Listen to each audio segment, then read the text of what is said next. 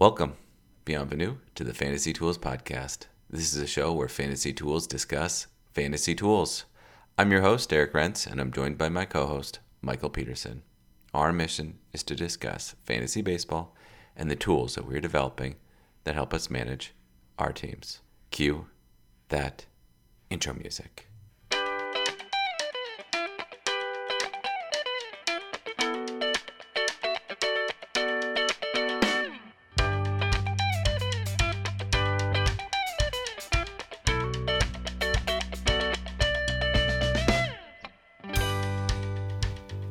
MLB activity of note. So says the note. We're in actually an enumerated time. I'm actually kind of interested in the fact that, if you go to the MLB nominal schedule, there is something happening right now. Yesterday, the 10th, teams had to give qualifying offers, which as far as I can understand is this idea that they had at one point that has completely failed to do what they wanted it to do. 100%. Yes. Yeah. Okay, because I read these stats. So essentially what happens is the team, can give a player that you want a qualifying offer that is the average of the top 120 salaries. And so it's a 1 year extension for free agents. And the team decides if they want to give it. It's not like an automatic thing. And apparently they must be so undervalued because I read only 8 of 110 offers that have historically been given have been accepted. This is so that when the Pittsburgh Pirates give a qualifying offer to the next big thing and they leave, that they get a compensatory draft pick from the other team to disincentivize the Yankees from signing away their talent. Yeah. So I think the article that I read about this said that there were basically only 3 people that they thought might do it, or 3 or 4 people, like Nate Eovaldi, Jacques Peterson, which Anderson and which Perez, Tyler Anderson. Come on, why'd they give it to Tyler Anderson? I guess and Martin Perez, Chris Bassett. I mean, the Yankees gave one to Aaron Judge, which is like the most foregone conclusion ever. Like, let's get something if we don't re-sign him. Yeah, well, that will not be enough to replace Aaron Judge if they lose him. I know. I mean, it's kind of the same thing on all of these, right? It's like Jake DeGrom, Trey Turner, Xander Bogaerts, Dansby Swanson, Carlos Rodon, like a bunch of high-profile people where it's like they're leaving. Twins did not give one to Carlos Correa. Could they not? Because this is my next point, is that Carlos Correa he must have gotten a qualifying offer at some point. Okay. So a player that has gotten a qualifying offer before can't get another one. So we just gotcha. Okay, I guess the Astros probably gave him a qualifying offer. The Twins must have sent him a compensatory draft pick. World Cup 2022. Temperature check. I mean, how excited are we? We're getting excited. Are we? We are getting excited. Okay. Yeah. All right. We're getting excited. You. I mean, it's kind of a weird time of day for you. Yeah. For the most part, yeah. Mm-hmm. Okay. It's in the middle of the workday. Yeah. Exactly. So I mean. Because they're a little early for you, right? Because it's like you get off work and there's a game that you get home. By the time you get home, it's like, I guess it's like central time for like East Coast baseball, right? You get home, it's like, oh, hey, there's baseball already on, right? I missed the first inning, that type of thing. Yeah, you'll get home and it's like, oh, hey, there's Ecuador already playing. I will be honest, the only thing I actually care about is the U.S. doing not embarrassing. Don't embarrass. Yeah, come on, America. Don't embarrass yourselves. I have pretty low standards for them. I'm not really pulling for any. I'm not aggressively pulling for any European teams. I would like to see France do well. Mm-hmm. I feel like I have some allegiance to them now. Nice. I don't. I mean, Scotland didn't qualify, so what are we going to do here? Probably in your best interest in getting home and not having greased up telephone poles and whatnot.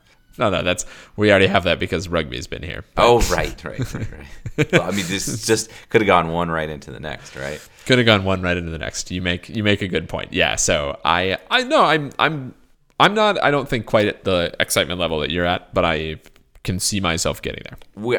Yes. Today, let's talk about mothballing your fantasy season, and I think there's a couple things we're gonna do. Kind of a couple weeks on this. rightly, most people are probably headed for a baseball break, right? World Series ended last week. We talked about it. But I think we're in agreement that you should probably do a couple things before you completely call it on your 2022. Just make sure that you remember all of those things that you told yourself you would remember before the season winds down. Yeah, I have this problem every single year because we end our home league ends pretty early, and there's a lot of time between when that season ends and the end of the year. And if you're not also in a full season roto, there are some storylines that you miss.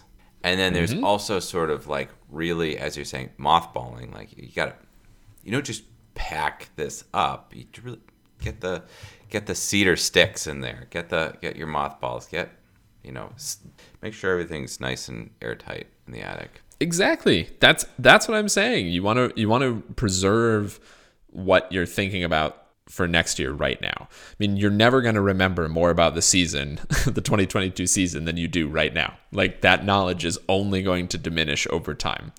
And so we talk about this, the concept is like you're looking through an ADP thing for 2023 and like, wait a second, that's the stat? That's the stat that guy got? Yeah. So we thought we'd approach that. And this week we're kind of completely agnostic about where guys are going in the rankings in terms of who we're talking about. So we're thinking about a non-keeper setting. I think I was hoping the next week we could kind of attack this in more of a make sure you know who your keepers are type thing in case you're in a keeper league.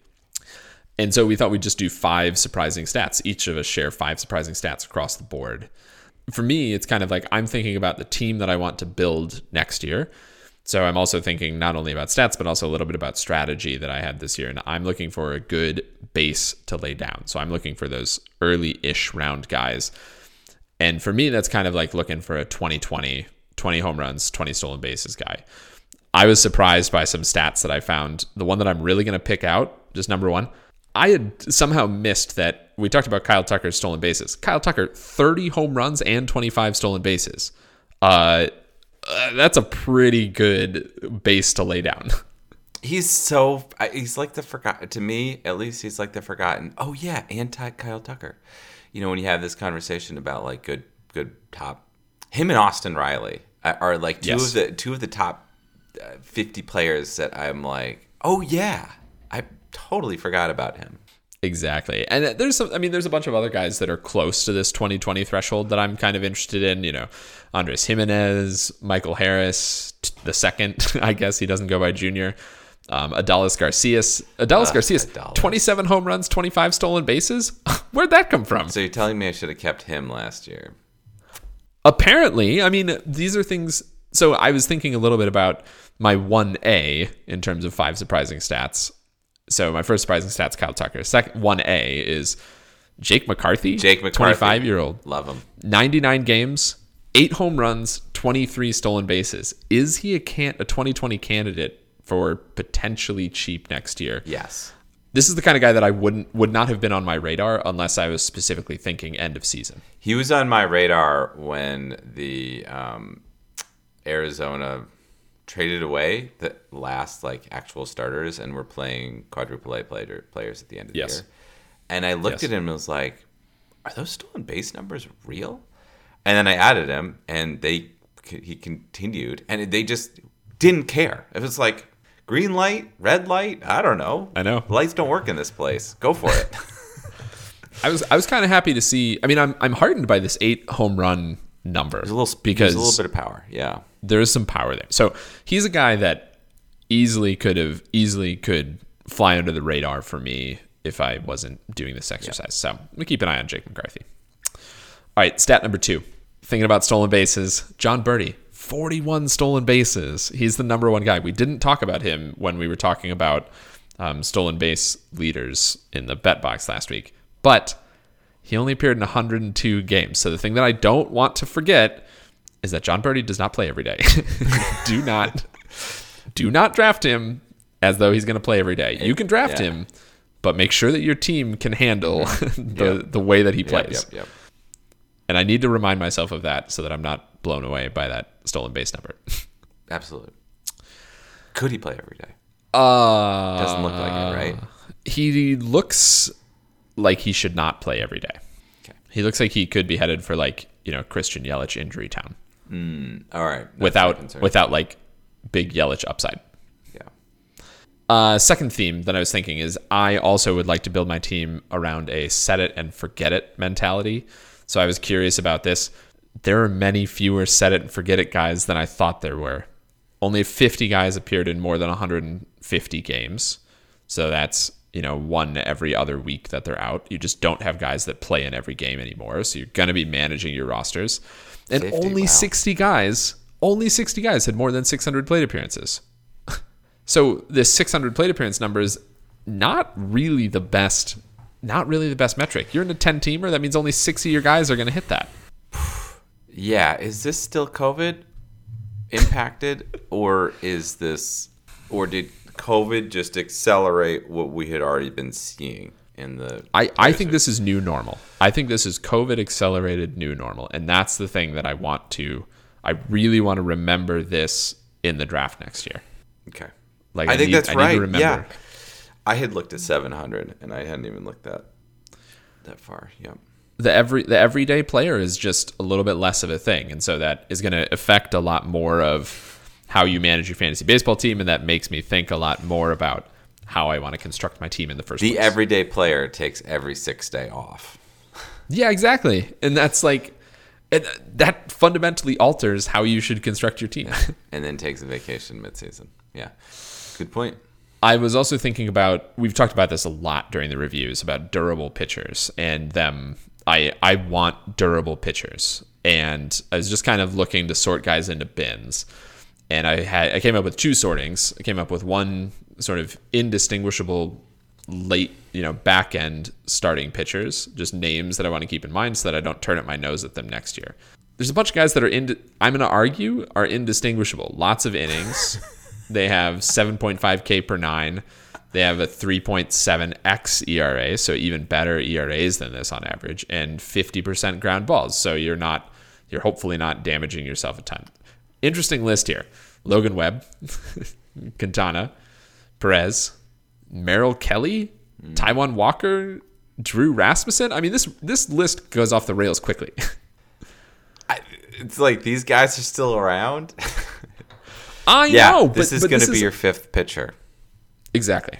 This is going to be your fifth pitcher, and you should grab him when they fall further. So that's what I'm trying to remember is that, because I usually get to the fifth pitcher and I'm like, ugh, Logan Webb, no, I'll pass on that. But you should just grab Logan Webb. You should just Exactly. grab Martin Perez. It is Martin Perez, Exactly. Correct? Yes. Yeah. That's the whole point for me is like, okay, I got to grab this guy. I just need to take him here. It's fine. The price is going to be right. All right, you did the next one. I like. I hadn't even looked into this. This is something I was thinking about. I don't know what's going to happen with these guys, but I want to remember that they did stuff this year that was relevant. 6 closers in waiting. Here's the category. Here's the way that I set this up. This is actually greater than 12 Ks per 9 and fewer than 4 saves, and that's a pretty weird combo. Yeah, right. Yeah. So typically, if you're striking out that many guys, you're going to get some save looks. Yeah. So here's the list of guys. Jose Alvarado, nice. 14.29 Ks per 9. Let's get this guy some innings. Andre Munoz, 13.29 Ks per 9. Brian Abreu, okay, 13.13 K per 9. Alex Vesia on the Dodgers, 13.09 Ks per 9. Andrew Bellotti, 12.92. Caleb Thielbar, I promise I didn't rig this so that it ended with a twin, but 12.13 K per 9. It These really are all feels guys like that, you've rigged it. I know. I'm going to go take the cutoff to the Twins. No, so I like this. I like this list because it's guys that I hadn't made it on my radar necessarily otherwise. Because at this point, you're kind of looking for guys that are going to get saves. Well, but did you notice the commonality in all these guys except for Caleb? Those are guys on playoff teams. Is this a correlation or causation thing? Is there's a correlation that these are the guys that were on teams that like they needed to have the number 2 guy in this position? Which one of the? Because if you look at this, we're spending more time on this than we probably should have. But I mean, the Dodgers and Phillies situations like do feel like they could take someone in, and the Dodgers probably are going to throw money at the situation, and the Phillies are more likely to keep it in-house and throw more money at some slugger. I agree with that. Interesting. This is interesting. All of your points were good.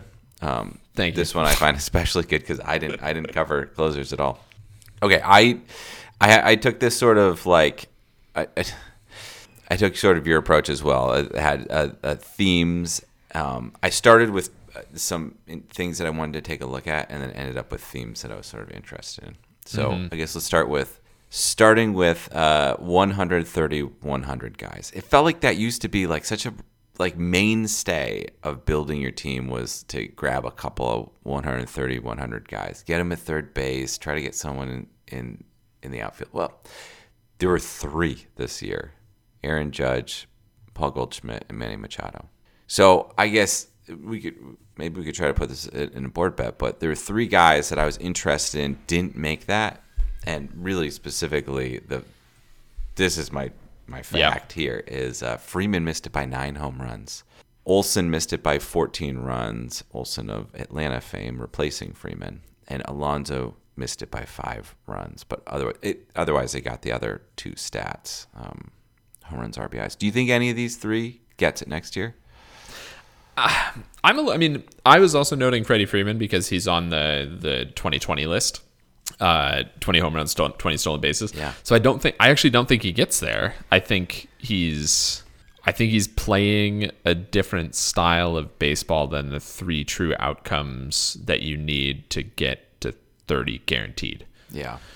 And I think Olson, Alonso, they're more likely to hit the target just because it's runs, there's big fluctuations from year to year. Mm-hmm. And if they get the lineup change, if they change where they are in the lineup, then they're more likely to hit the runs and sacrifice some RBIs. Yeah, exactly. So I'll be looking out for those things. Freeman, I think, has more control. I'm a little more worried about him hitting that. That park is harder to hit home runs in. Also true. Checking in on the 700 plus plate appearance guys. All right, so this where did this go? The real stat here is that one of these people got to 700 plate appearances again. But Semien, Freeman, Turner, Lindor, and Guerrero all got 700 plus plate appearances. So Lindor, back in the club, back like the old Cleveland days, just pencil him in for 700 plus. That's a great question. I also flagged this as a big surprise. I don't think so. But I'm only saying that gut feeling. I don't have a model that suggests that he won't make it. I'm really just telling you how I feel. Yeah, exactly. But again, this is helpful because Semien, when we were mid-season, Semien was terrible, and it's like, okay, he did. He had a really good second half. He got back to the player that he was supposed to be. All right, so this all centers around xFIP, xERA, ERA, and FIP. Qualified numbers, as I realized at the very end of putting this together. All right, and this I was trying to figure out. I'll start this with this, and we'll get to what the stat is. McClanahan or Manoah, which one has a better 2023? Do we already have a board bet on this? I think we do. I'm on Manoah here. I mean, I'm invested in. I think Manoah's going to do well.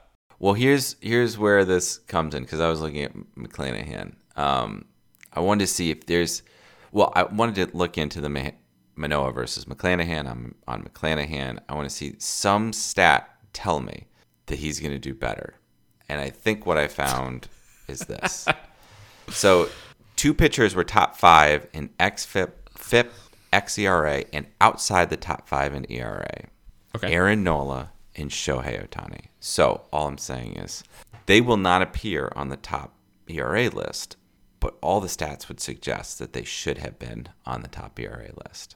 So yeah. Aaron Nola, we sort of were getting there last week. Aaron Nola had a really good season, and maybe he does that again, but he's an every other year guy, so probably not. 3 pitchers were top 5 in ERA and outside top 5 in xFIP, FIP, and xERA. Julio Urias, aforementioned in last week's pod, Alek Manoah, and Sandy Alcantara. So these players were top 5 in ERA, have none of the other underlying stats measures to suggest that they should have been top 5 in ERA. That's worrisome. And then 2 pitchers were top 5 in ERA with 1 or more top 5s in xFIP, FIP, xERA, Verlander and Cease. Okay. So Verlander and Cease were on the top 5 for ERA, but they had a peripheral stat that would suggest that they belonged in that list. And then Rodon, Cole, Gausman, and McClanahan all appeared to have a peripheral that suggested they should be a top pitcher, but did not appear in the top 5 in ERA. So you're saying that this is evidence that McClanahan is going to be better than Manoah next year? For myself, yeah. I mean, I guess we do. We don't have to. I mean, I hear what you're going for, and I like this analysis. It's like, it's like making higher dimensional Venn diagrams. Yeah, right? Exactly. Yeah, I'm here for it. I like the concept. How fuzzy and soft the borders are, I think, is going to be an interesting question. Huge, yeah. Yeah. Well, I guess it reminds us. I think that the point was to remind us that ERA is one outcome for how everything transpired across a season. That's right. And the idea of xFIP, xERA, and FIP is to try to smooth out those outcomes across a season. To say, well, poor guy let up this hit. That was really because Vlad Guerrero sucks, at playing defense. Or this guy had a Gold Glove shortstop behind him. And, well, quite frankly, not everybody has that. So if you'd be on a different team. So it's helpful. But it's just a measure. You're right. I was actually mostly surprised. I went into this looking for McClanahan versus Manoah, and I think it does suggest that those 2 players are interchangeable, just depending on what the circumstances are. And then I was surprised that Aaron Nola and Shohei Ohtani ended up rising to the top in this analysis. Well, I think that, that's a good result. I mean, it really tells you, okay, actually, those 2 guys are in sort of a class of their own relative to the rest of the, and I think you kind of know it. Like, I kind of know it in my heart looking at the rest of the guys on this list. Yeah. Okay. Greater than 10 K per 9 qualified. Here's the list. Top 10. Rodon, Ohtani, Cole, Cease, Burns, Morton, Gausman, McClanahan, Nola, Ray. Who falls out of this group? I mean, we talk about Robbie Ray's K rate every year. How can it persist? At some point that falls off. He's already at number 10. I feel the same way about Morton. I mean, I think I think age comes for these guys at some point. I don't think it's McClanahan or Nola, Rodon, Ohtani, Cole, Cease, Burns. So I guess I'm looking at Morton, Gausman, Ray as the options. Yeah, I think Morton and Ray would probably follow this. But 10 guys above 10 K per 9. It's good stuff. That's not bad. That hasn't fallen off. All the counting stats have. Innings pitched to actually, the multiplier for this stat is just not there. So I guess that was my stat. There are 10 guys above 10 K per 9s. And then 300 qualified. Over 300 average qualified. There are 11 guys above 300. I was looking for the guy that I was thinking of. There are 11 guys who are above 300. I was looking for Mr. Jose Altuve here, and he ended up being 11th, and it was above 300. So he's back, baby. The buzzer is back. Here are the guys who are above 300. Jeff McNeil, Freddie Freeman, Paul Goldschmidt, Luis Ariz, Aaron Judge, Xander Bogaerts, Yordan Alvarez, Jose Abreu, Andrew Benintendi, Nate Lowe, and Altuve. So Altuve is back above 300. Is he back? Is he fantasy relevant? Is he a top 50 player? Oh, yeah.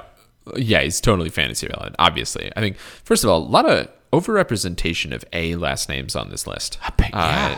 Yeah, good point. this list makes sense to me in the sense that there's actually nobody on this list that I'm like, what are they doing on this list? I think Jeff McNeil. You mean Jeff McNeil? You aren't surprised that he's on this? I was surprised that he was. I thought that he was gonna to get to be an everyday player, he was going to have to trade some of his batting average, but he didn't. It's actually he didn't. Really I mean, high. but he's always been flirting with the high batting average. That's what I'm saying. But he hasn't always been an everyday player. True. So I guess asking the same question about greater than 10K per nine, all of these guys have a shot at 300 next year. I think over 300 is actually a little bit of a statistical fluke in general. Mm-hmm. I mean, I don't think, I don't know that anyone is really an over 300 hitter anymore, like forever, in the sense that like if you played every season 100 times, how many of those would be over 300? It's not greater than 50 for any of these guys. Right. This is not the players from the 20s who. Yeah, exactly. Who so hit 300 religious. But I'm not surprised. Who's your most surprising guy? Is it Arise? You highlighted Arise, which I find insulting, but okay. I'm surprised that he qualified. Wow. Okay. All right. Well, that's a different debate. He was Mr. Irrelevant for me, and then I dropped him. So I did with him what you did with Cedric Mullins the year before, which was I dropped him before he ever did anything for me, and then he had a really great season. Yep. Nate Lowe also surprised me, but yeah, that's it. Inarguably, the most depressing thing you can do is drop someone right before they become relevant. I think that about brings us to the review session. Yu Darvish. Again, part of my series of where I was still trying to set guys up for the playoffs, and you'll hear guys that we thought would be relevant in the playoffs. You'll hear really why when we announce next week's. Yu Darvish, though, 30 games started here. It goes 16-8. First guy, a lot of wins for somebody for people this late in the draft. 3.10 ERA, 0.95 WHIP, 197 strikeouts on 194 innings. That is a pretty good season. It is. It's not dead yet. He's 36. 36, yeah. He's 36. I mean, it's funny because I've actually been a Yu Darvish pessimist every single year. Oh, I mean, his stuff is great. I love watching his stuff. He's built for StatCast. Oh, he's inarguably one of the most fun pitchers to watch. I think owning him is a nightmare. Yeah, you just don't know. I mean, he's in this group for me of the Chris Sale. Like, he's in the group of Chris Sales. It's like talent is there. I just don't know like how you're gonna do. Except this year would have been great to own him, right? This year you just throw him out there for every start. Okay, I'm just not gonna think about it. Like, how many games would you have actually gotten, like, burned? He's got 3 games where he gave up 5 earned runs. That's not a lot as a starting pitcher. And a lot of offers. A lot where he gave up no earned runs. Wow. Did he really give up 9 earned runs his second game of the season? Yeah, so, was he on your TGFBI team? He was on my TGFBI team. No, he's not. He's not on mine. No. I had a major crisis of heart after that game when the Giants tagged him for 9 runs. Yeah, you just got to think this is the Yu Darvish train. I'm on it, and I can't. And I did. I mean, I did have to do that. And then he had these other 5s, and I freaked out. But full season. This is the full season roto value, and a guy like Yu Darvish, where you're like, full season, I'm gonna recover this value. Jeez, if you just forgotten to set your lineup and he was out of it for that week, like. Would have been the best. The whole rest of the season is fine. That would have been that would have been really good. Imagine that. Interesting. Yeah, I know. So how long can he keep doing this? He doesn't quite have the profile for the guy that is able to do this long term. I really do feel like we shouldn't depend on Darvish. You pick him up if he's dropped a little bit lower, but you should not be depending on him as your. Yeah, I mean, we were talking about the team building philosophy, and Darvish's are the most dangerous ace to build your team around by far. I think. Like, could you get him at number 10 as your ace? I think so. I bet he's more than the 10th pitcher off the board or in that range. Let me just see what is ADP, because is his ADP. I don't think he had a good season, not a great season. So I don't think his ADP is going to be that adjusted because he is what he is, right? Like him and Charlie Morton, they are what they are. They're 36. I mean, what are they going to learn? They're not learning new tricks. Yeah. Exactly. Darvish was 85 this year. What number pitcher? Is that more than 10? Pitcher 31. 31? Wow, people are pricing in He's like, okay, major. maybe he was like pitcher number 29. He's ranked Okay, 31. but in that range. Wow, that's a major price end. I mean, I was going to say, so theoretically you get him as your third pitcher. Those are great stats for your third pitcher. Oh, yeah. I mean, okay. I'm revising my statement a little bit now. So let's say you get Burns, you have the third pick, you get the third pitcher off the board, you get Burns, and then you get somewhere in the coming into this year, and then somewhere in the like 40 ADP, you grab Nola, and then you get Darvish with pick 85. That's a good team. You're all set. So if his a good value team. stays right in the 30s, you just grab him. I think so. I mean, I don't know. Like, I always chicken out in the draft about Yu Darvish because I always see Yu Darvish and think that it's too expensive and that he's going to fall off. Well, right, but so listen to the guys that were picked around him: Frankie Montas, Emmanuel Clase, Dylan Cease, Carlos Rodon, Yu Darvish, Edwin Diaz, Alek Manoah, Lance Lynn, Aroldis Chapman. He's exactly in the center of that group. You could have done far worse than picking Yu Darvish in that 8-player range.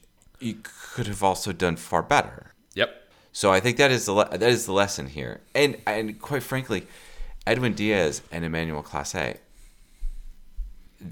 that they were on the higher portion of the distribution this year, like doesn't negate that you just changed those names and it could have been on the far lower. You have Aroldis Chapman. It's not that right. All three closers in that conversation could have been like cut from their teams and lose their jobs, and all three of them could have been top 10 closers. Well, certainly that you're not. Darvish isn't getting cut from that team. No, his worst case scenario is. Yeah. I would say at this point, his worst case scenario is probably 2019 Cubs. That was not a good season. 6 wins, 31 games, 180 innings, 11.5 K per 9, ERA just a smidge under. So 4. you're not worried about 2018 Cubs as a scenario where he only played 8 games. I don't know. He's got this reputation as an injury guy, but he's gotten to 30 games 3 of the last 4 years, and one of those years was pandemic season. He got 12 games in. So I don't think that we can see him as a massive injury risk in the same way that like Chris Sale aforementioned is. Yeah. Or Lance Lynn, I guess, at this point. What a boring guy. What a boring conversation for a guy that has like really like fun stuff and has had an interesting career. Yeah, I mean, I'm casting around for things to say about him. He's been in the MLB for 10 seasons. He's super fun to watch. I'm not honestly sure that we've ever talked about him on the pod before. Yeah, we have. We've definitely talked really? about him, but not that much because he's on those terrible Cubs teams for a while. I mean, fine. I'm not remembering a conversation that we've had about him before, because he has been kind of boring. I mean, I don't know. I like his pitch arsenal. I like watching him play. I think he's just a fun guy to watch. I'll definitely be sad when he's out. I was honestly hoping that he would make it further in the playoffs this year. Yeah, he's a fun element to watch on that Padres team. Yeah. Good foil to Blake Snell. Oh, you want to talk about Blake Snell? No, I don't. Next week we are. But yeah, I think that the summary is that he's probably in a lot of drafts. He's probably going to fall somewhere in the late pitchers in the late 20s with pitchers in the late 20s, and if he's there at pick 80 and you feel like, I guess that's the thing, if you're not looking for an upside pick, then he's the guy. That's a great encapsulation. Good statement. I agree. Who are we doing next week? Blake Snell. Time for a little housekeeping. Be sure to subscribe to us on iTunes and follow us on Twitter, Fantasy Tools, Mind the Z. Thank you, Mild Manner, for letting us use your tunes. Be sure to follow them on SoundCloud and Facebook. Feel free to email us with questions or comments. Send us messages at fantasy.tools@gmail.com. Again, Mind the Z. All I've got left is, worst to luck to you, buddy. Worst to luck to you, too. Yeah!